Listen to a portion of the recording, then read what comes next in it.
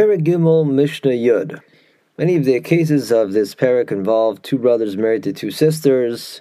The final Mishnah of the chapter presents another such case, which is not related otherwise to Yibum.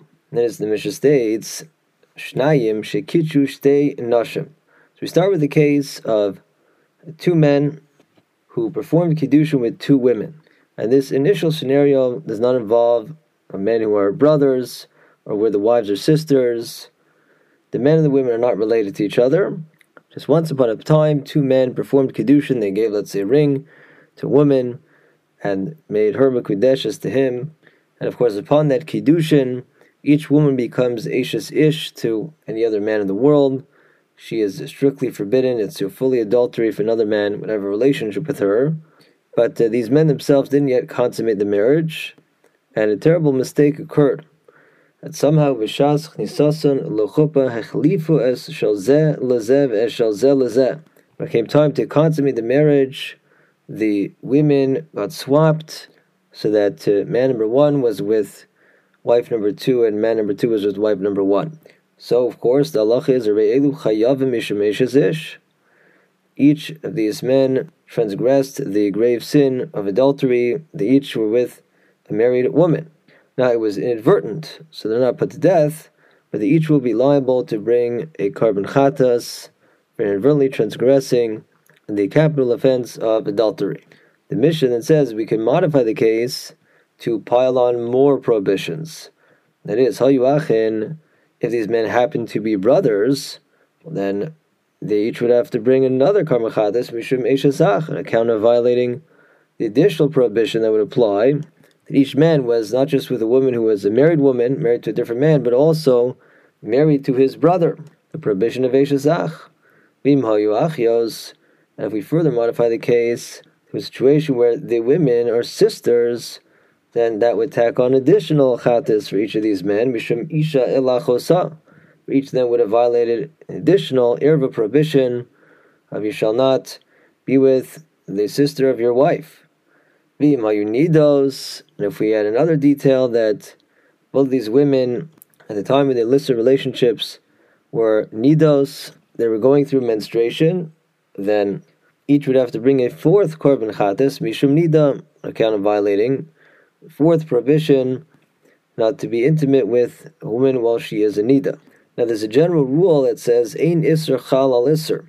Once something is already prohibited for some reason, even if a new reason for a second prohibition comes up, second prohibition doesn't actually go into effect on the either item, or in this case, person. The Gemara goes through why, regarding the various additional prohibitions here, we make an exception to that rule.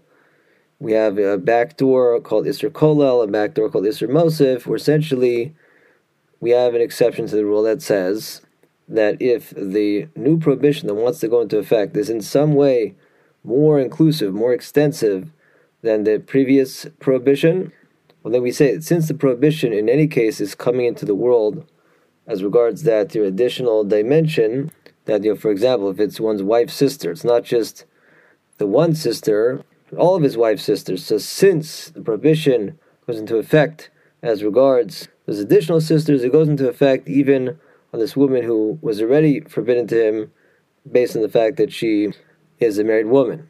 And similarly, when it comes to the prohibition of nida, since nida doesn't apply just to this man, but to all men in the world, so it went into effect regarding those other men, it also goes into effect even regarding this man who was forbidden to her for other previous reasons. The Mishnah adds another halacha that applies in this case, and that is that umafrishin osan shlosha chadashim, before the women can return to their actual husbands, they have to wait for 3 months for shema mu'barosein.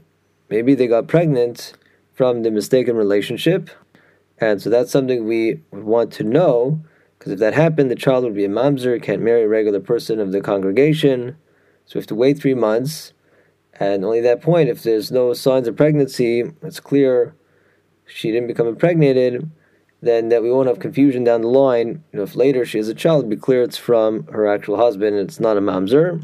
Although the Mishnah says, if the girls in the case are too young to become pregnant, then this wouldn't be an issue. and they could immediately return to their actual husbands. The Mishnah notes another halacha that v'imhayu kohanos nifsulu mina truma. If the women in question were daughters of kohanim, the event that occurred here would make them forever disqualified from partaking of truma. Meaning the halacha normally is that if a bas kohen marries a non-kohen, and that marriage ends, and there's no children from that marriage, she can go back to her father's house and have truma again. The Mishnah says not in this case, because an act of adultery occurred. Now it's true, it was inadvertent, but as far as the kahuna is concerned, there's basically no distinction between a deliberate or inadvertent act of adultery. Regardless, it makes the woman disqualified from the kahuna. So if either of these women are daughters of a kohen, they will not be able to ever again have truma, nor will they be permitted to marry a kohen.